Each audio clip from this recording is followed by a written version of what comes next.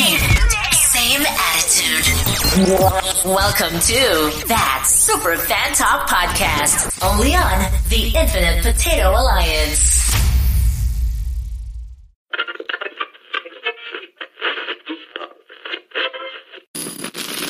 Isn't it about time for somebody's favorite radio program? Attention, whoever you are. This channel is reserved for emergency calls only. Do I sound like I'm ordering a pizza? Hold on to your butt. And here we go. From the historic Infinite Potato Studios, this is That Super Fan Talk Podcast. Smoke and mirrors, guys. Welcome to the movie factory. Hasta la vista, baby. Join us as we dive deep into all fandoms and genres of cinema and television. I like those odds. Strange things are afoot at the Circle K. No gatekeeping.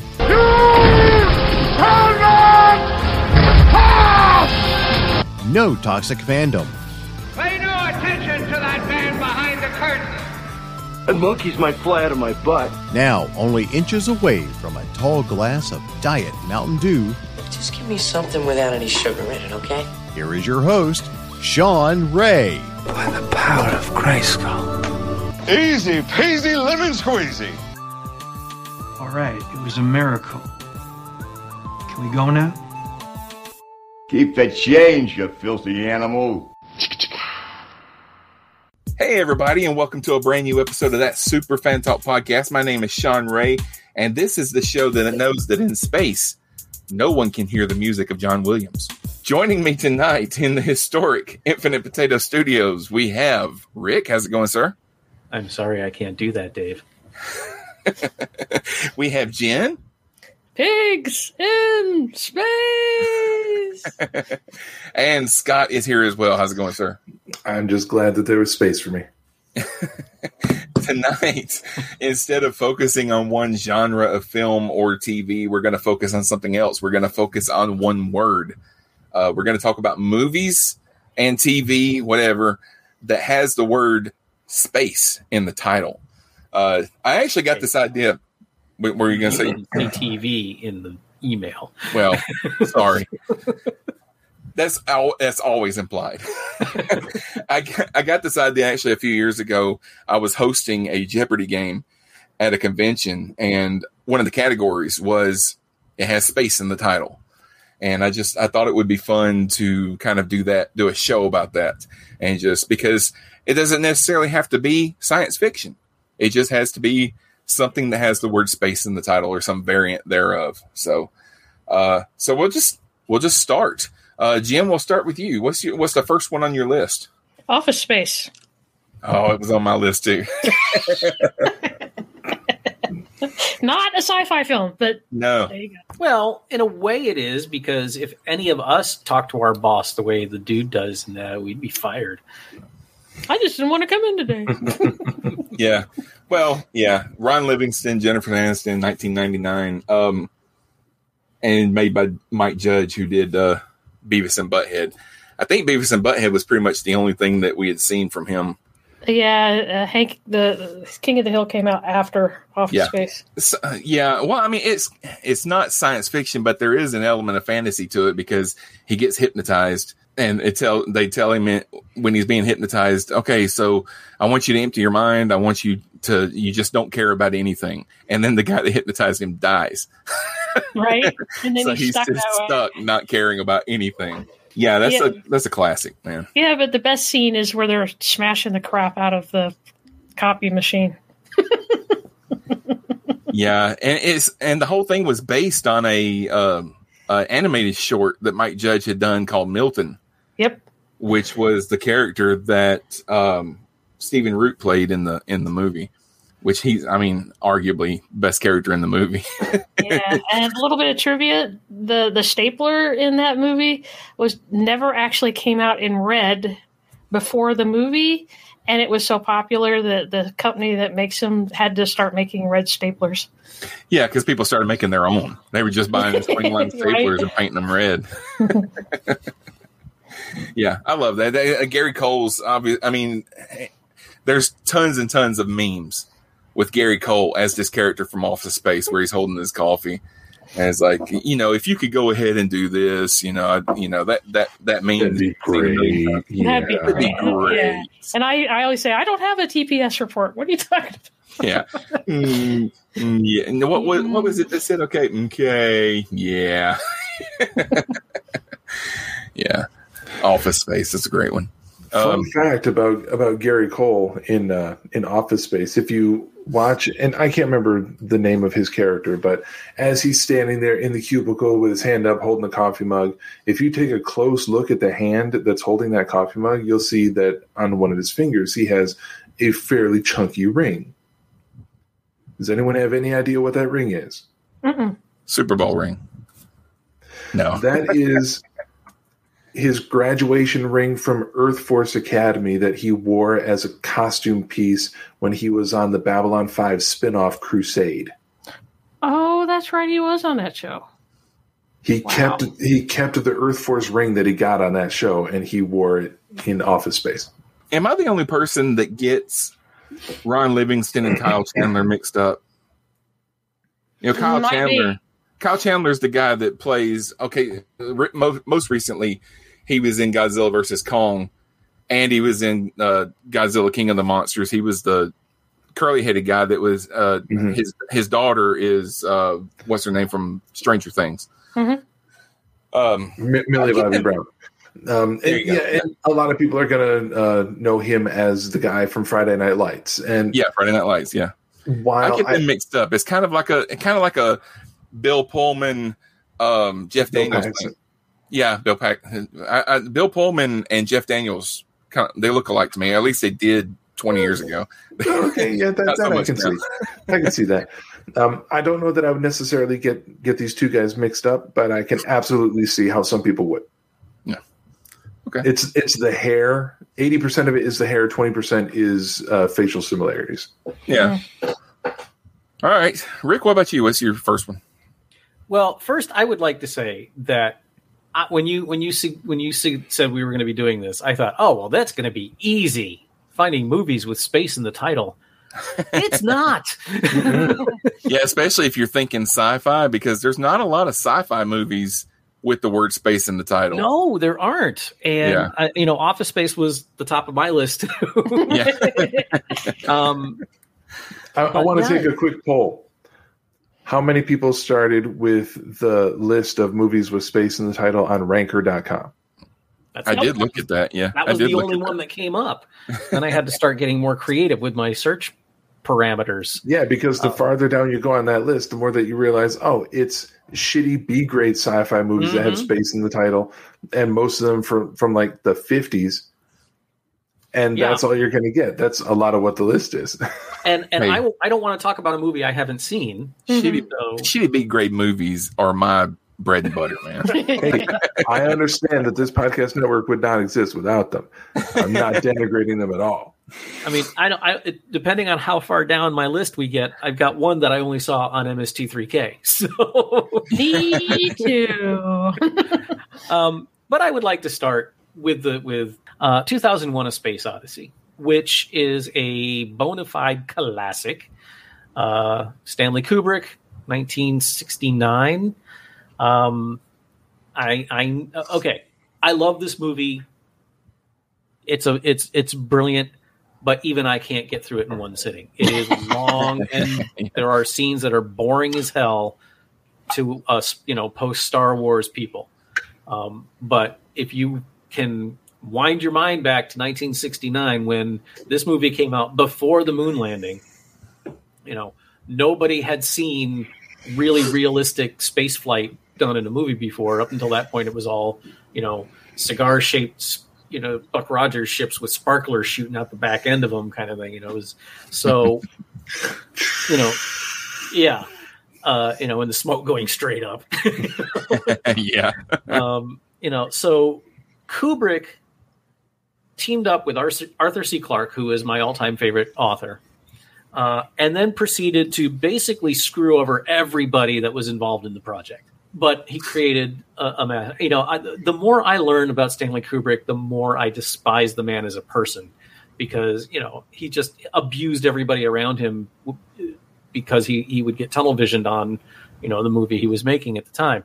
I listened to a fantastic book a few months ago called Space Odyssey, Stanley Kubrick, Arthur C. Clarke, and the Making of a Masterpiece.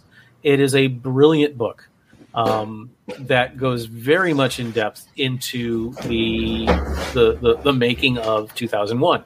And it's less about the details about how like the special effects were done, although there's plenty of that in there too, and more about Kubrick's interactions with everybody involved. Now, I will grant you, or I will freely admit that the book definitely has a pro-Clarke bias.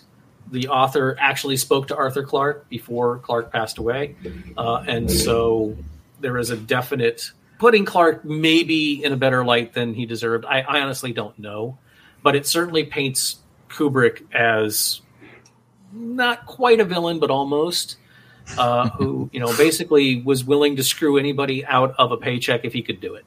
Yeah. And I can't say for certain how accurate that is, but what I've heard about Kubrick's antics in other films, it certainly seems in character. But it's a very good book. 2001 is still today a brilliant movie. Fast forward through some of the bits, but if you can learn about its place in history and about the groundbreaking things it was doing at the time, it makes it that much more enjoyable. Mm-hmm. I think it's come out most recently. There's some speculation that Kubrick had Asperger's syndrome. That wouldn't surprise me at all. I watched that movie one time, and I'm not gonna say that it's not a classic. It just wasn't for me.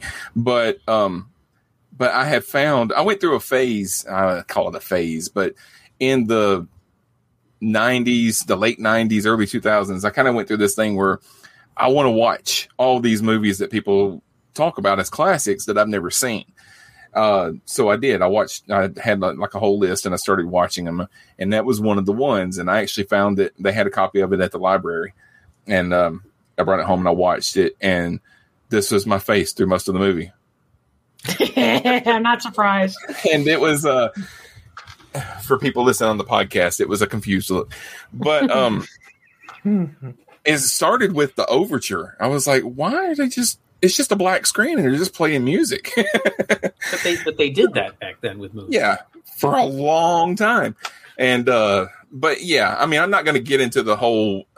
I'm not going to bash the movie because I know a lot of people like it. But I've discovered over the last few years that that's not just that movie. I really don't like anything Kubrick ever did. I'm a huge Stephen King fan, and I do not like The Shining.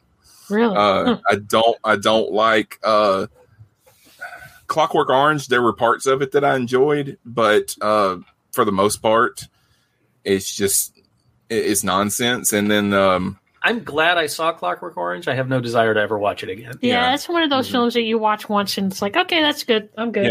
Yeah. And then the last movie that he ever made was Eyes Wide Shut, and that was just that's awful. It was a piece of garbage, and it was like they only made it to just show a bunch of nudity because it's not really something that you feel like, oh, I've just experienced cinema or something like that, you come out of it feeling, I need a shower. Yeah.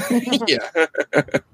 So, but yeah, I mean, I understand a lot of people enjoy that movie, and there are scenes in it that come back, especially if you're a science fiction fan. You can see, well, they're kind of pulling this from 2001. I understand where the origin of this came from. It came from that movie or whatever. And I'm glad I watched it that one time. But for the most part, that movie's just not for me.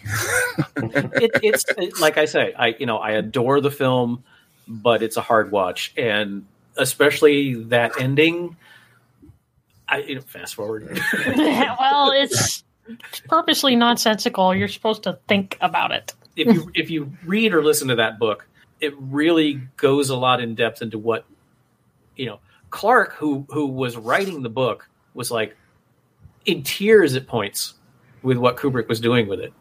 Clark published the book. He was hired to write the book concurrently with the making of the movie. Yep. And then Kubrick kept putting him off about publishing the book, and putting him off and putting him off and not paying him and not paying him and putting him off and not letting him put it out, because it was supposed to be released before the movie.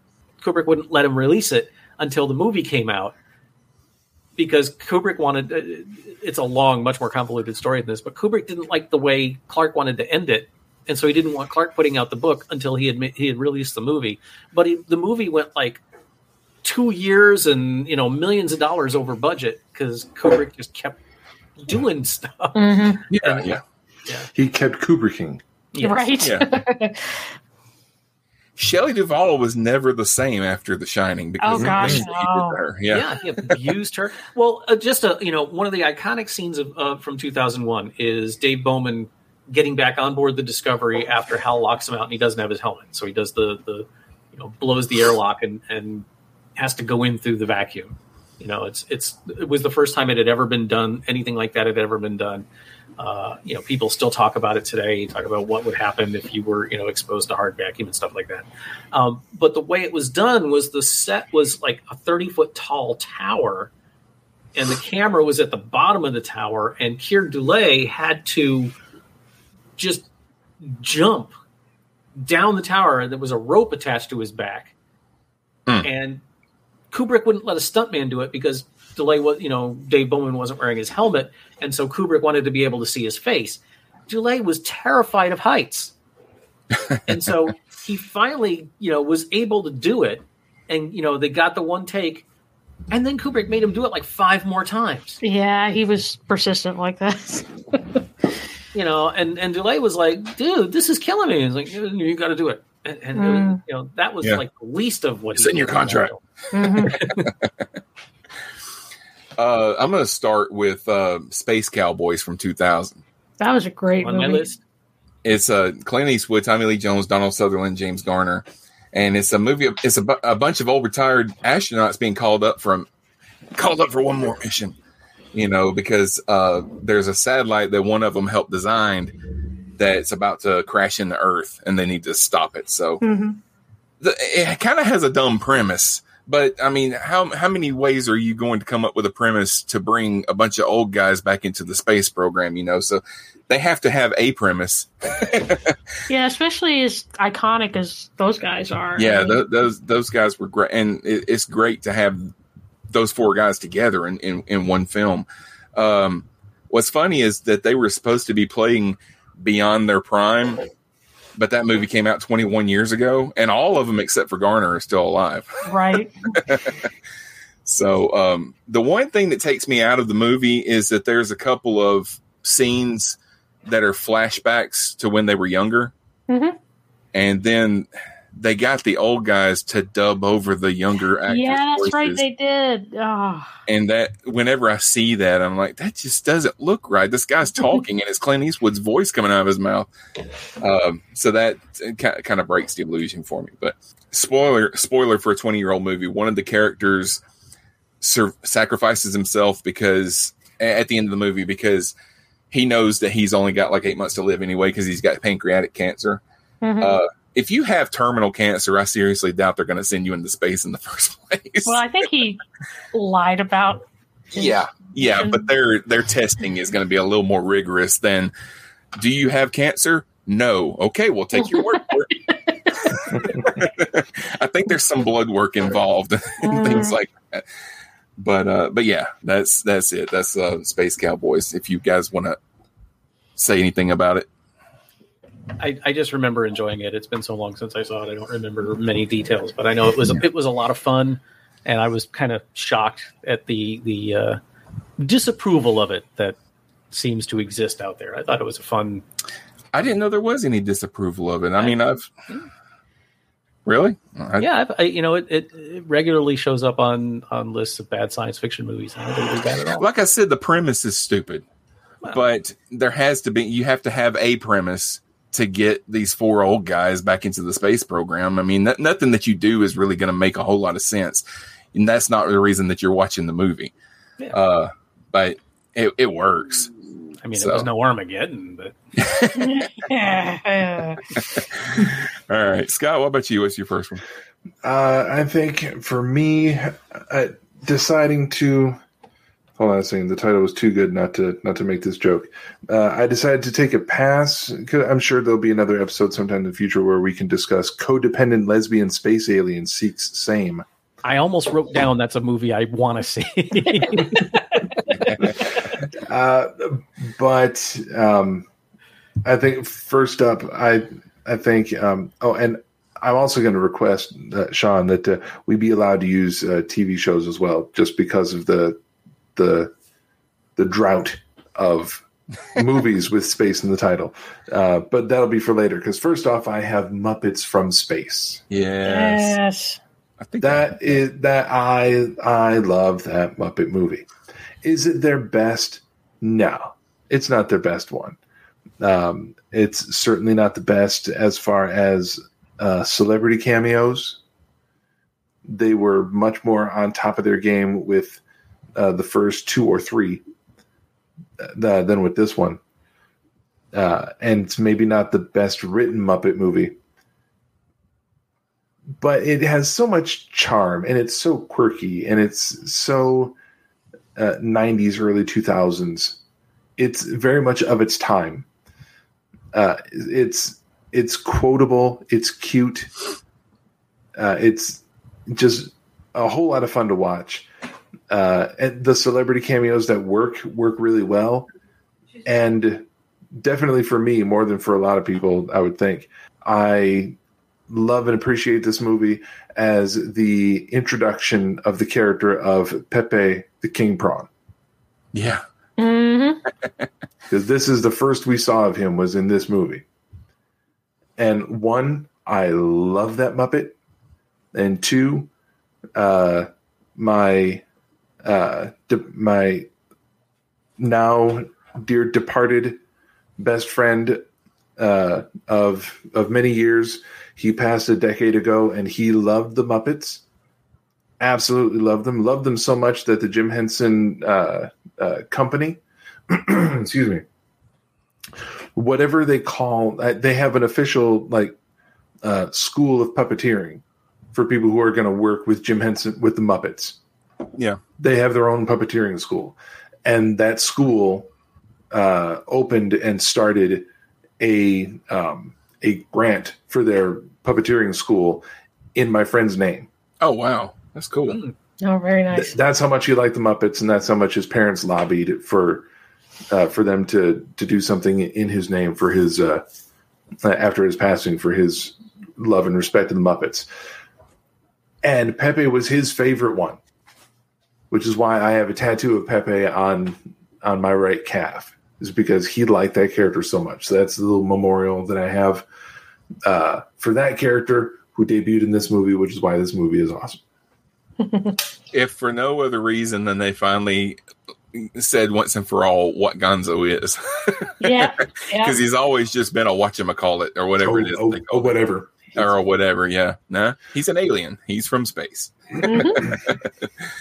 So, from funky space. Jim, what's the next one on your list? Okay, since I wanted to not go to the most obvious ones, I'll go for one that I saw as a child on TV, and it was like on the Disney whatever, The Cat from Outer Space. You guys remember that? That's on my list too.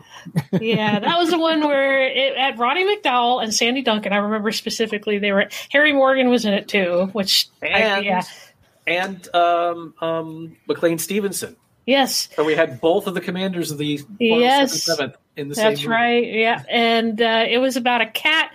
Believe it or not, it was just a little orange tabby that had a collar that glowed and it could talk. Sharon loves that movie. We've watched it literally. Okay, back in the Simply Syndicated days, we used to do Secret Santas every year.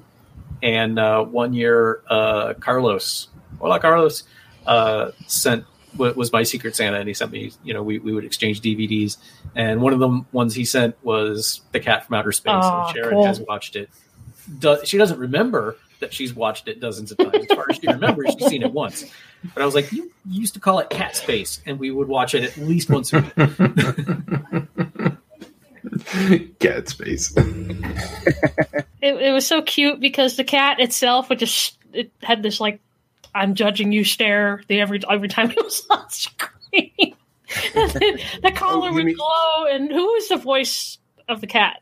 So you mean the cat looked like a cat? Is what you're saying. Hang on. He was one of the Disney staples. You'd know him as it was the guy that was the voice of Piglet, and he was also Mr. Hengist in the Jack the Ripper episode of Star Trek. What was the name? What was the name of the cat? Because I've got the list of characters. I can't remember the name of the cat. It was like a number. I've only seen it once. I'm sorry. Is it Jake? John Fiedler. Yes. Oh, John Fiedler. Okay. Thank you, Chris. Yeah, Ken Berry was the main guy. Sandy Duncan, very young Sandy Duncan, very young Roddy McDowall. Yeah, it's just such a fun movie. That whole period in Disney films. Those are the Disney films I grew up with. Ronnie Shell was the voice of the cat. Oh. Is because they called him Jake. No. His nickname is Jake. His name is Jake. Okay. Yeah. But like Back from Outer Space, all of the Kurt Russell Disney films, like The Computer Wore Tennis Shoes and The Strongest Man in the World, and all the Herbie movies. That was my Disney when I was growing up. Oh yeah, we used to watch because I remember in school, we would watch movies at school, especially like on rainy days and things like that. Those kinds of movies became something that I remember from those days, and you would go to the video store also, and like whatever the newest Disney movie would always already be checked out. So you go to the older ones, and you would get, Herbie Goes Bananas and stuff like that. And the Disney Sunday Night Movie loved to show some of those old movies too. So yeah, I've seen plenty of the Shaggy Dog and the Shaggy DA and and all that. Like when Escape from New York came out, it was a big deal because it was Kurt Russell trying to shake his good squeaky guy clean Disney image, yeah. image. And so, we're watching Snake Plissken, and we're like, that's the dude from The Computer Wore Tennis Shoes. Land of the free. Yeah, it's great stuff. They remade that one with Kirk Cameron in the 90s. It was like a TV movie or something. It wasn't called The Computer Wore Tennis Shoes. They called it something else. But basically, he got the internet downloaded into his brain and all that kind of stuff. Yeah. If I'm remembering right, Cesar Romero was the bad guy in The Computer Wore Tennis Shoes too. So it was cool seeing the Joker without being the Joker. Right. Yeah. Still had his mustache though. Oh yeah. All right. The next one on my list. Well, wait a minute. Rick, you're next. That was Jen's movie. So Rick, you're next. Go ahead. Okay. So we're gonna save the obvious one for last, I guess. Okay, do I go with movies or... Okay, now I'm going to talk about one of my favorite TV shows that never got a fair shake. And this is one of the reasons why I'm so antithetical to Sequest. Scott and I had a bit of a conversation about Sequest the other day. It's called Space Above and Beyond. Oh, yes. It was a fantastic TV series. Too beautiful to live long. Yeah. Well, okay. It only got one season. It was on Fox. Go figure. It was a show where it was about a group of space marines they're in it's kind of the same milieu as Starship Troopers. You've got the Earth is at war with an insectoid race of aliens. Mm-hmm. They were called the Chigs, which I've never been comfortable with that. But anyway, be that whatever it was. And most of the show took place either on planets where they were fighting or on the USS Saratoga, which was their aircraft carrier, basically. And it was just the pilot wasn't so good because the network didn't let the creators do what they wanted to do, what they had planned for the show. And so the pilot was kind of iffy. But then apparently after the pilot aired and it didn't do so great, they somehow flexed and they were able to do the show they wanted to do. I don't recall the exact timeline of this, but then what happened was Fox started screwing with the show. They started showing it out of sequence. They kept preempting it for basketball. You mean so like kind of like this other show that everyone really loves? Funny, isn't it? And then eventually it got canceled at the end of its first season. And the reason I tie this into Sequest is because Sequest and Space Above and Beyond premiered in the same year. And Sequest had terrible ratings too, and it was awful in my opinion. But because it had Steven Spielberg's name attached to it, which all it was he wrote a check. You know, he wasn't involved with the show at all. It was just Steven Spielberg presents or produces or whatever. It got a second season, and that was terrible. And then it got a third season, and that was terrible. And then it finally got canceled. This is all my memory from the early. Well, that's not. I mean, it's not entirely because Steven Spielberg wrote a check. NBC gives shows more of a chance than Fox ever does. I mean, because Quantum Leap's first season was not bonkers with ratings, but it got 5 seasons. Right. And, ratings got better every year. So yeah, all over the place too. They moved it up and down the schedule and everything. But Space Above and Beyond, it's out there. You can find it, and it is well worth a watch. But just know that like watching the one season of Firefly, you're going to be sorely disappointed at the end. Yeah, and there's no movie to wrap this up. They do end on a cliffhanger that never gets resolved. That one of my favorite moments, and I don't remember why. It was almost like 5 o'clock Charlie on MASH. There was this one Chig fighter that was like buzzing the Saratoga, and for some reason, I think there was a hostage situation or something. They couldn't fight it, and then finally, and the Admiral, what was his name? Oh, Commodore Ross. That was that him? Tucker Smallwood. And it just finally, whatever reason they couldn't go out and take on the enemy fighter was gone, and he just looks at the wild cards. And he goes, "Now go out and get that thing out of my sky." And I'm just like, "Oh, that was so cool." All right, the next one on my list is Leprechaun 4 in Space. Oh Lord!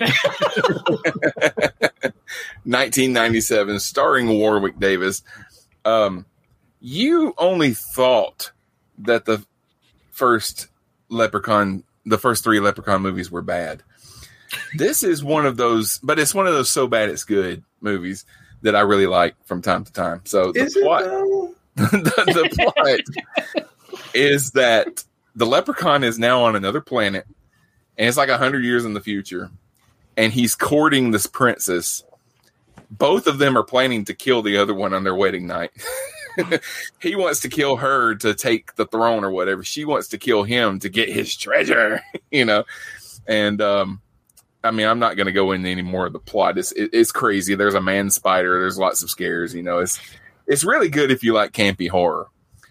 But there was this trend in the late 90s, early 2000s to take whatever horror franchise you were doing and do an episode in space. Oh yeah, they did on Friday the 13th as well. I remember. I love Jason X in space. Yeah, this one was actually called In Space. Jason X is my favorite Friday the 13th movie. Oh God, that movie is fantastic. They did it with Hellraiser. Hellraiser had a space. Oh, that's right. Movie. Oh my God, and I love the Hellraiser movies. Oh. But Jason X didn't have space in the title, so I couldn't bring it up. But yet you did. Yeah, well, Jim brought it up. I brought it up, yeah. Oh, okay. But yeah, I mean, it's a Leprechaun movie. All the Leprechaun movies are bad. So, but they got Warwick Davis a paycheck. yeah. Warwick Davis was still there, still playing the Leprechaun. So. And if they ever make another Leprechaun movie, I'm sure he'll be in that one too. All right. Scott, what about you? Jason X is the greatest Friday the 13th. The greatest Friday? Yeah. Jason X is the best Friday the 13th movie. Now, has anybody on this panel seen Jason X? I know Jen has, right? I have. I've only seen the first one. I only saw the first one, and that was enough trauma for me. Yeah, but with the first one doesn't even have Jason in it. Spoiler alert! For a second at the end, Yeah, but the first Friday the 13th movie was just a straight up horror movie. Yeah. It didn't even get into the campy horror from the later films. No. So, so it's not even comparable. The further into the series you go, the more ridiculous the movies get. It's like Jason, the 8th one, when Jason takes Manhattan. Of course, they don't even get to Manhattan until 15 minutes before the end of the movie. the whole movie takes place on a boat that's on its way to Manhattan.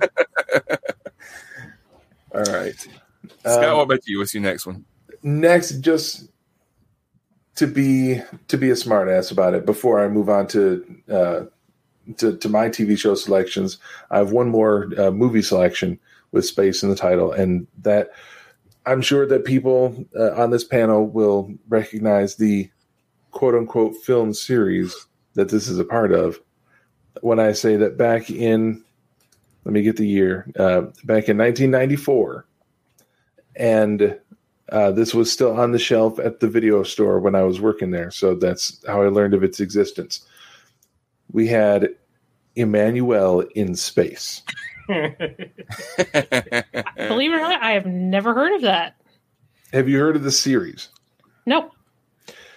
Emmanuel was the title character in a series of... How would you describe that, Rick? Softcore porn. There you go. Exactly. Okay. Like the stuff you'd see on Cinemax at midnight. Skinemax, you mean? Yeah. Yeah. We're talking Sylvia Crystal... we're talking Krista Allen, Oh, okay. Let's say it was tame enough that you could find reviews with pictures of it in Playboy. Okay. The sort of thing that video stores could carry and put on the shelf in their normal sections and not hide it in a back room. Behind the curtain. But if I don't know anything about those. Right. But if you see teenagers who are clearly skipping school to come to the video store, then any self-respecting video store employee is going to say, no, you can't rent this. Wait until they walk out the door and then call their dad and say, just so you know, he tried to rent this. It didn't work. Thought you might want to be aware of it. That type of movie. And by the time we get to 94, they had so run out of ideas that they're putting people in space. Do I know the plot of the movie? No, I don't. Does anyone care? No, They don't. But just to point out that this existed. You don't need no stinking plot. Yeah. All right, Jim, what's the next one on your list? Okay. Next one I have is actually an anime. From the 1960s called Space Battleship Yamato, also known as Battle Chasers. Which was on the list that Scott and I looked up like 15 times. It's actually really good. But the general premise of it is that they take the old Yamato from World War II and they turn it into a battleship in space. And that explains it. I've been seeing pictures of that ship my whole life, but I've never seen the show. And I was like, why is there a clearly watercraft in space? Yeah, that they made it so that it could, fly in space. And there's a subplot where they run into these aliens that have blue skin and because they breathe methane and all this stuff. And it's been so long since I've seen it, but they remade it into a film in 2010, which I have not watched. But I have watched the original anime like ages ago. But it's actually really, really good. I want to look it back up. But in the States, it was called Battle Chasers for a little while. But the actual title is Space Battleship Yamato. So look it up. I'm pretty sure you can find it on DVD or streaming somewhere. There's tons of anime streaming services now. It's probably there somewhere. But it only ran for like a couple seasons, too. It was always in Starlog magazine. Back when Starlog first came out, it was like everywhere in there. Not necessarily articles about it, but just buy a model of the Yamato, or here's another drawing of the Yamato. And well, that's like a Japanese thing is to buy the models of all the ships from all the anime shows and whatnot, and all the robots, Gundams and things. Yeah. So that's my next pick is There you go. Okay. All right. Rick, what about you? Okay. This may be a bit of a controversial pick because I was aiming at this with movies, but the TV show also can qualify. Okay, it's stupid, it's campy, it's painful to watch now sometimes, but I still have a soft spot. I always try to say spark when I'm trying to say this. Soft spot in my heart for Lost in Space. I was wondering when somebody was going to mention that. And while that movie from 1996, that's part, well, that and the TV series. They're two TV series. Yeah. I didn't care for the current one. I didn't get past episode 5. It just bored me. But the movie is not in any way a good movie. But and I only saw it the one time. Saw it in the cinema with a friend of mine, and it's bad. It's very bad, especially the ending. The ending is horrible. But they gave so many nods to fans of the show and got as many of the original cast as they could doing cameos in it that it was just it was fun to watch, even though it was, it pains me to say how awful Gary Oldman was in this movie I love Gary Oldman to death, and he was probably one of the better parts of the film, and he was usually rises above the material. Even when he's in a bad movie, usually he's the best thing about it, and that is just not the case with this film at all. There's just nothing redeemable about it as a movie, but as a love letter to the original series, it was a lot of fun. And I remember as a kid getting up an hour earlier than I had to because one of our local TV stations was showing Lost in Space at 6 a.m. And so I would get up at 5:30 and eat my breakfast and get dressed so I could watch Lost in Space before going to school. But then, I tried, a few years ago, I was doing a podcast about old shows, and I went back and tried to watch season 1 before they realized that they were not doing a serious show. Oh my God, is it awful? When they thought they were doing a real science fiction show, it was unwatchable. It was absolutely horrible. And then you get into the really later seasons where they had completely given up on trying to be even remotely serious, and you've got Cyrano Jones playing a talking carrot, trying to turn Dr. Smith into a carrot as well. And then it just gets so ridiculous that it's just, again, it becomes unwatchable. But there's a little bit in the middle there, and we all know the robot. We all know, Danger Will Robinson. It's in the cultural fabric of, science fiction television. My only real problem with Lost in Space is knowing the history of Star Trek and learning that, that was its competition and Star Trek was losing to Lost in Space. That tells you how unsophisticated the networks were at the time. Yeah. All right. I would be remiss if I didn't bring up Space Jam from 1996. So everybody knows what this movie is, and depending on how old you were when you saw it, or how old you are depends on whether or not you've even seen it. For some people, it was stupid, and for some people, it's a classic. For me, I was a year past high school, so I had graduated at this point, and so I was not a child, but it hit like a place of nostalgia for me just watching it the first time, because I grew up in the 90s. I knew, Michael Jordan was everywhere when I was a kid. And then, of course, I watched Bugs Bunny cartoons and Looney Tunes and stuff a lot growing up. So the people that don't like this movie like to say Michael Jordan is such a bad actor. Nobody thought Michael Jordan was going to be a good actor when he made this movie. Mm-hmm. Everybody knew exactly what this movie was going to be when they went to see it. That's not what he was hired for. Yeah. And it's just a stupid, fun movie. And I've seen a lot of people talking about, because they dropped the trailer for the new one that's got LeBron James in it, and everybody talks about how bad it looks. I think it looks awesome. And I'm looking forward to watching it on HBO Max in my home without going to the theaters. Okay. As far as cartoons mixed with real life and everything, of course, Who Framed Roger Rabbit did it 10 times better. But I mean, they did a good job here. And this takes place in the time when Michael Jordan had left basketball to go play baseball. And he played baseball here in Birmingham for the Barons. And all of that is in this movie. There's a lot of stuff that was filmed in Birmingham here. They show him in his Barons jersey.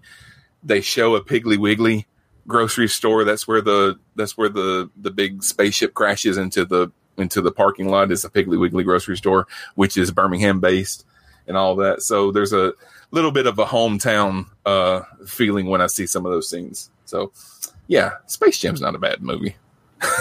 I actually have no opinion on it because I never saw it. I had no desire. I've seen bits and pieces of it.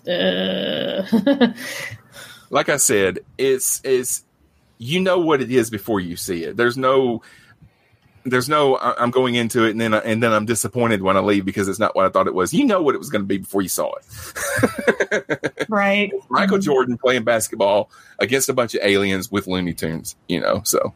Next up, I'm moving on to television, and this is a series that, again, I've always wondered how many people have ever even heard of besides me. It ran on CBS, but they aired 4 episodes out of 6, and it was canceled. Was Linda Hunt in this show? Yes, this would be the CBS sci-fi series Space Rangers. It was so bad, it was fun.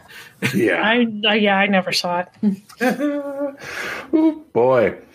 What to say about it? I mean, they're kind of space cops. They're based at a particular space base called Fort Hope is what they called it.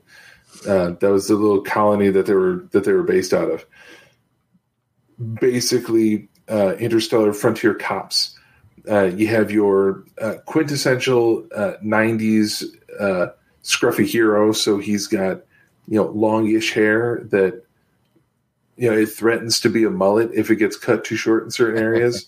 But otherwise, it's just kind of rakishly long hair, and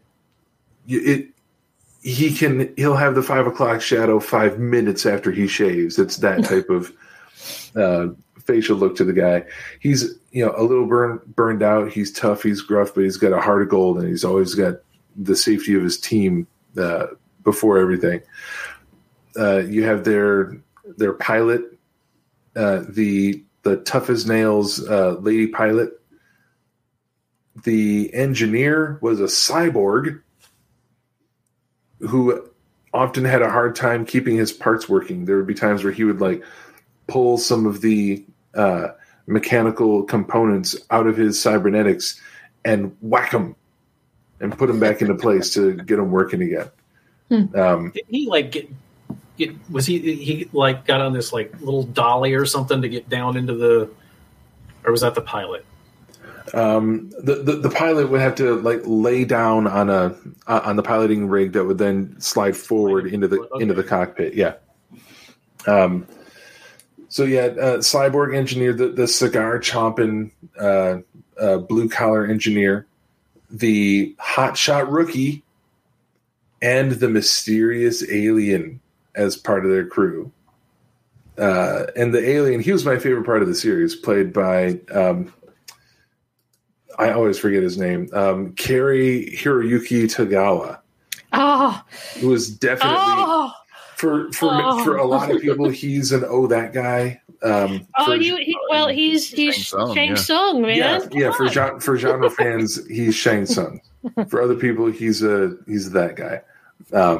Always a lot of fun, and he played the mysterious alien. I can't remember the species he was from, but a very imposing forehead, weird alien eyes, and he would speak in almost exclusively wise idioms.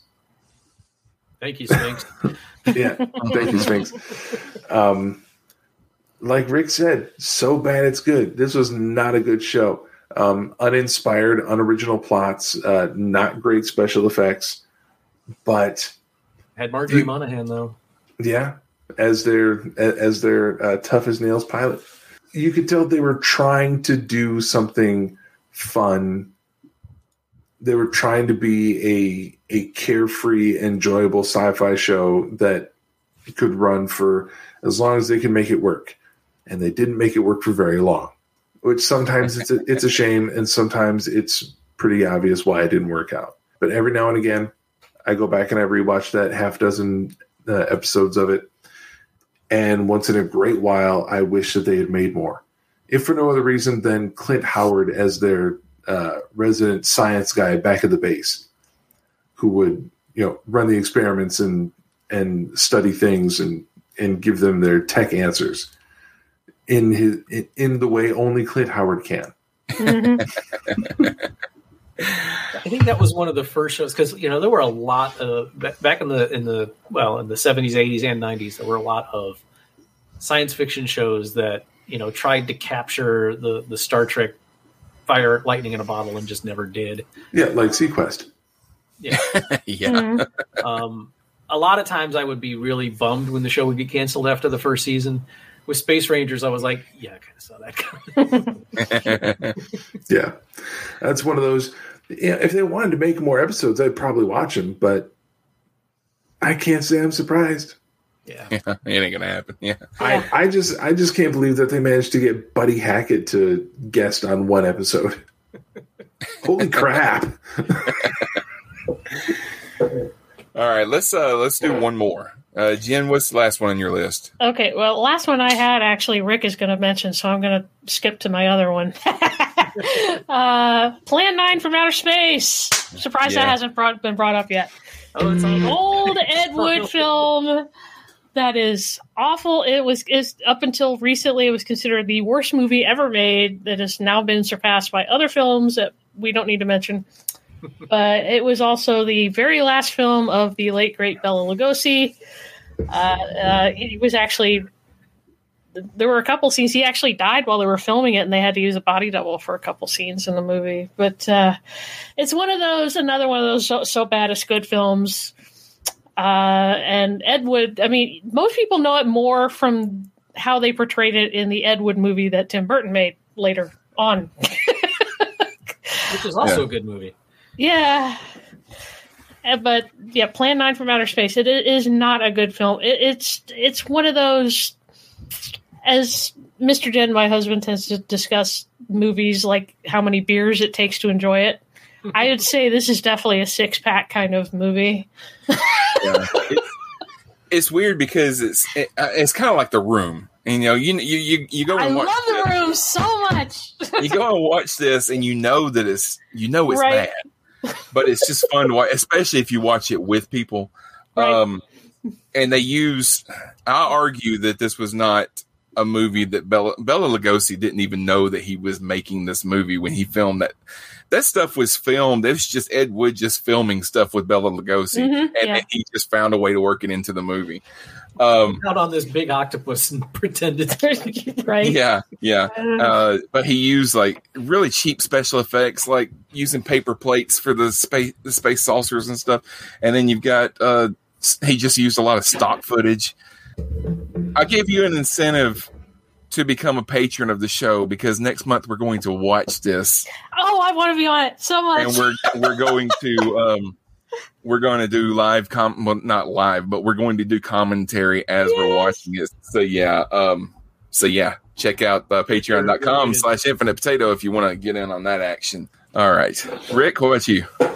Okay, we can't talk about movies with space in the title without talking about Spaceballs. It is, in my opinion, probably the last funny movie Mel Brooks made. Men in Tights was after that. Have you watched Men in Tights again recently? Yeah. And there are some funny moments in it. Come on. There are moments. But a few years back, maybe 5 years ago, I found Men in Tights in the "We Can't Give This Shit Away" bin at Walmart. Okay. And I bought it for $3. Like, yes! And I went home and watched it. And I really wish I hadn't and just left it in my memory as a good memory because it does not hold up. And Spaceballs, it's no Young Frankenstein or Blazing Saddles, but I think it still hits more than it misses. And it's one of the most quoted movies by our kind. Everybody I see your Schwartz is as big as mine, and Dark Helmet and Ludicrous Speed, and they've gone plaid, and we ain't found shit.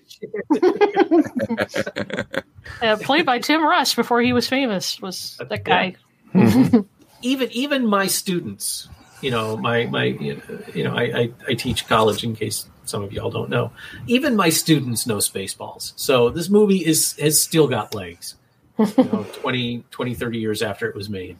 It's all the jokes that we grew up making to each other about Star Trek and Star Wars put into a movie with Mel Brooks's unique spin on it. And there are some of it. It's just like, all right, You mean like the virginal arm? Well, that was funny. Actually. It's programmed to go off before you do. It was before Joan Rivers really became the mean person. Well, that's a whole other story. I didn't like where Joan Rivers went afterwards. But the person inside Dot Matrix was Lorraine Yarnell from Shields and Yarnell, which I always love that fact. And you're all going like, oh, I remember that. Ask your grandparents, kid.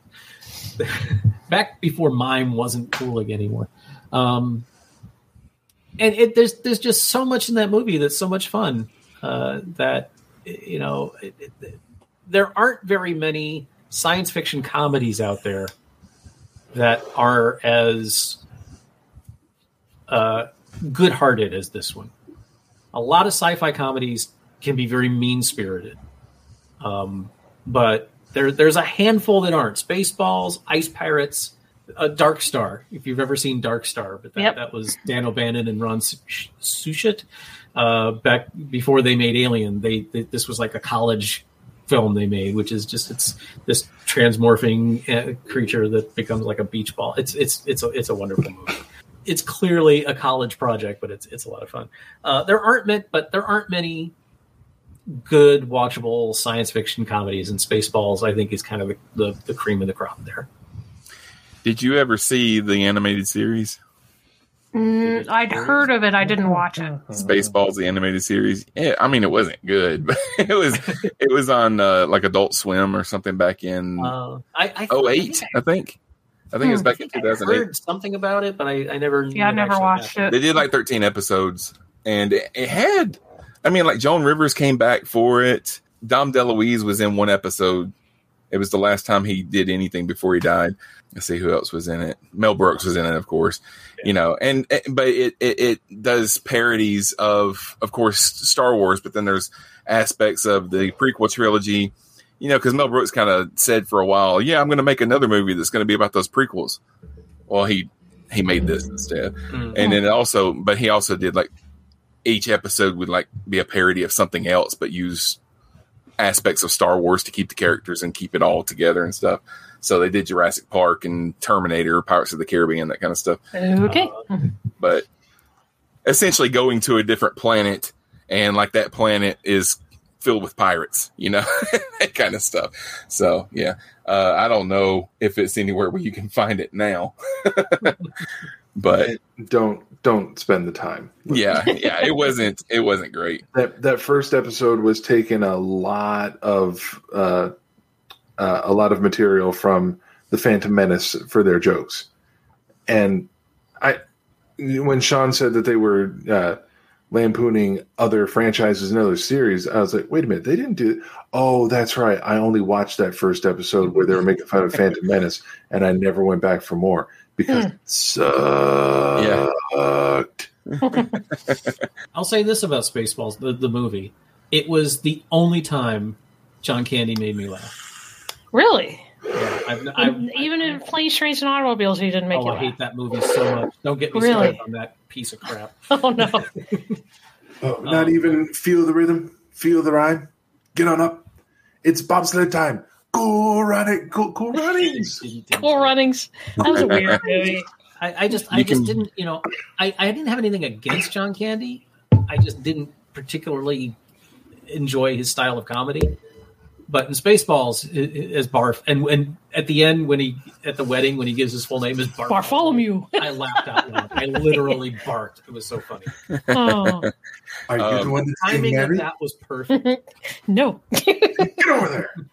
You can buy it. You can buy the entire season on Amazon for $15, and it is not worth it. So, Wow. all right. The last one on my list, I guess, will be. I've got a couple that I'm kind of trying to pick from. I think I'm going to go with add a D to the end of the word space, and it's Spaced Invaders from 1990. And I vaguely remember that coming out. Scott's trying not to be ill.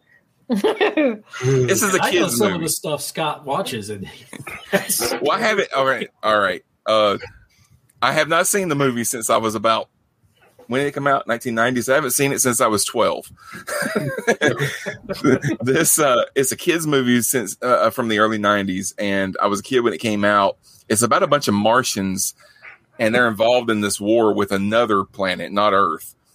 And this one ship with 5 or 6 Martians on it, they catch a rebroadcast of War of the Worlds that's coming from Earth on Halloween, and they think it's real, and they think that they need to go to Earth and help out the other Martians that are fighting. So they go to Earth, and hijinks ensue. At first, everybody thinks that they're in Halloween costumes because it takes place on Halloween. But then, they start to realize, oh, these are real Martians and stuff. One of them talks like Jack Nicholson for some reason. They've all got these different cartoony personalities, But yeah, it's like I said, it's a kid's movie, so you're not expecting it to be like highbrow cinema or anything like that. If you're 12 years old, it's great. But the off-ramp. They blew up our new off-ramp. And it's literally the only thing I remember from the movie. The Martians are not convincing. I mean, they're like these little guys, and they've got like these big heads, and all of them have like these big cartoony looking eyes. They're all like, their faces are all robotic and stuff, so I don't know. It's just, you'd have to look up maybe some scenes on YouTube or something to see what I mean. Now, all their voices are cartoony voices, and it's just one of those goofy comedies that Disney liked to put out back in the day. So it wasn't necessarily a moneymaker. It does have kind of a cult following now, but yeah, check it out if you want to. I don't know if it's on Disney Plus or not. Disney Plus is kind of dumping some of this old stuff on there, so you might find it on there.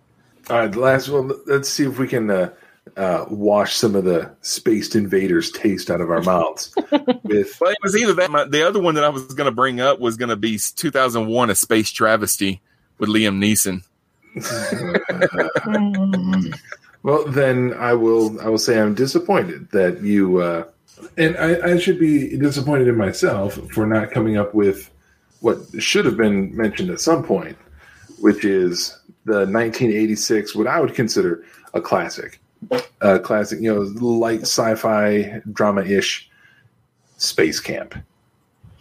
Oh, yes. I didn't bring it up because I didn't see it, but I figured y'all would. I didn't bring it up because I thought one of y'all was going to bring it up. It was on my list. Kate Capshaw. Kate Capshaw, yeah. And a very young Joaquin Phoenix when he was still called Leaf. Oh, yeah. Wee little Leaf. He was probably I want to say he was like 9 or 10 when he did this film. Yeah, so I'd say tops 12. Mm-hmm. Max. Oh, he played Max. What do you know? Ha. That was an accident. Also starring Tom Skerritt, Tate Donovan, Leah Thompson. I'm doing all this off the top of my head. I don't have a cast list in front of me. And also co-starring everyone's favorite, Jinx the Robot. Mm-hmm. Thinking about the movie now, if I could find a replica of Jinx the Robot just for like home decoration, I'd put him in the corner somewhere. Just because that was a cool robot design. It's a good movie. I don't know what to say. They screened it for us in middle school once, and I had already seen the movie like a dozen times by then, so it wasn't anything new to me. That is interesting. Like a ping pong ball with a head. Yep.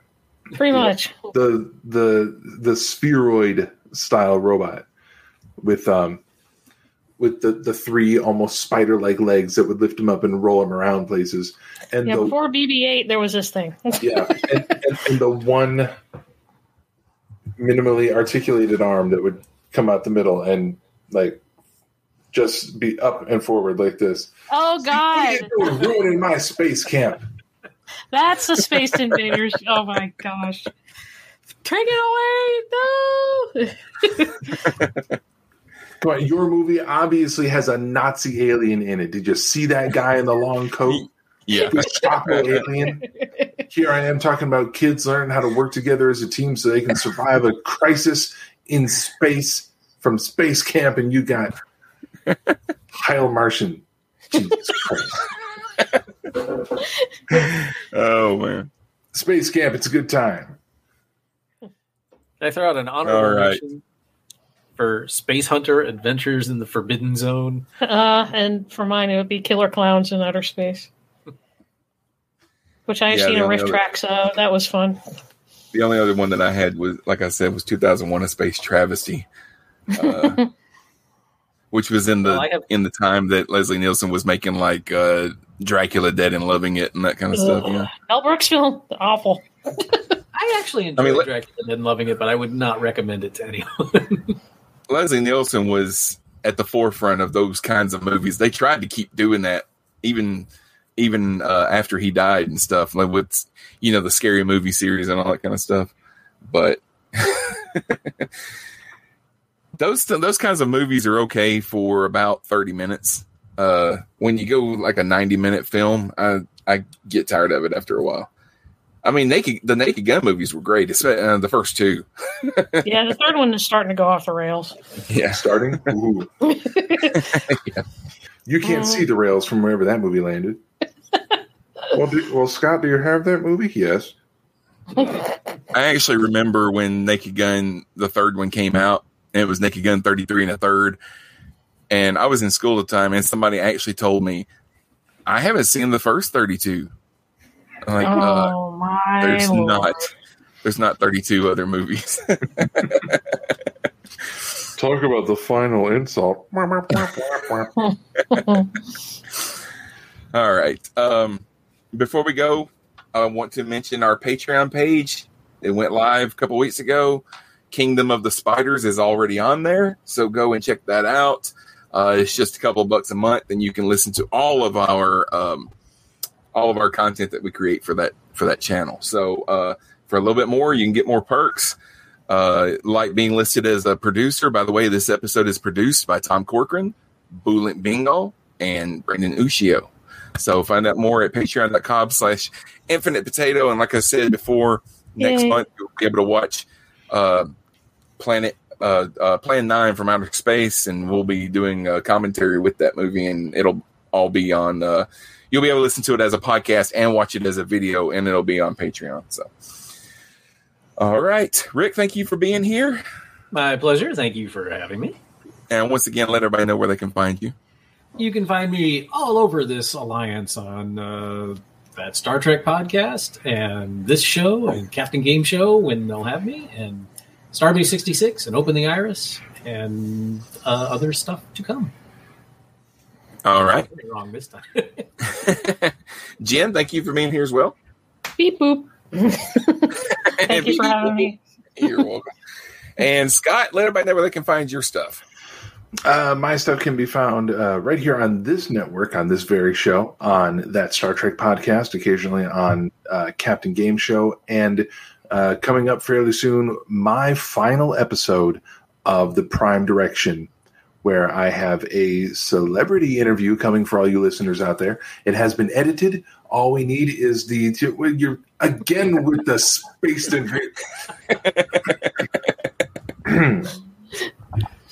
the interview has been edited. All I have to do is sit down with my other special guest and record the framing segments at the beginning and end to do a passing of the torch for that show to the next oncoming host. After that's wrapped up, I'm going to begin pre-production preparations for what could very well be my next ongoing podcast as a little tip for everyone, and I'm acting as though everyone listening to this did not just listen to that Star Trek podcast that we recorded just an hour ago.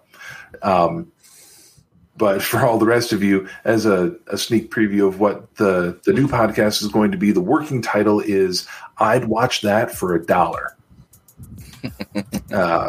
Stay tuned to Infinite Potato Alliance for more information on that. If people are tired of listening to me, but they still want to see what some might consider cool stuff, you can check out some of my freelance and commissioned graphic artwork. You can find me on Twitter at PlanetRise, or visit my very own website, www.planetriseCreative.com. Thank you all for listening, and be sure to join us again next time on that Super Fan Talk podcast when you might hear Rick say, "Everyone remember where we parked." Thank you for joining us. Be sure to follow us on Facebook, Twitter, and Instagram. This conversation can serve no purpose anymore. Goodbye. You can find the show on Apple Podcast, Spotify, Google Podcast, and Stitcher. Fredo's going to leave without giving you a goodbye kiss. Help the show grow by leaving us a 5-star rating and a review. That's the worst goodbye I've ever heard. And you stole it from a movie. Be sure to join us again soon on That Super Fan Talk podcast, brought to you by InfinitePotato.com. Goodbye. This concludes our broadcast day.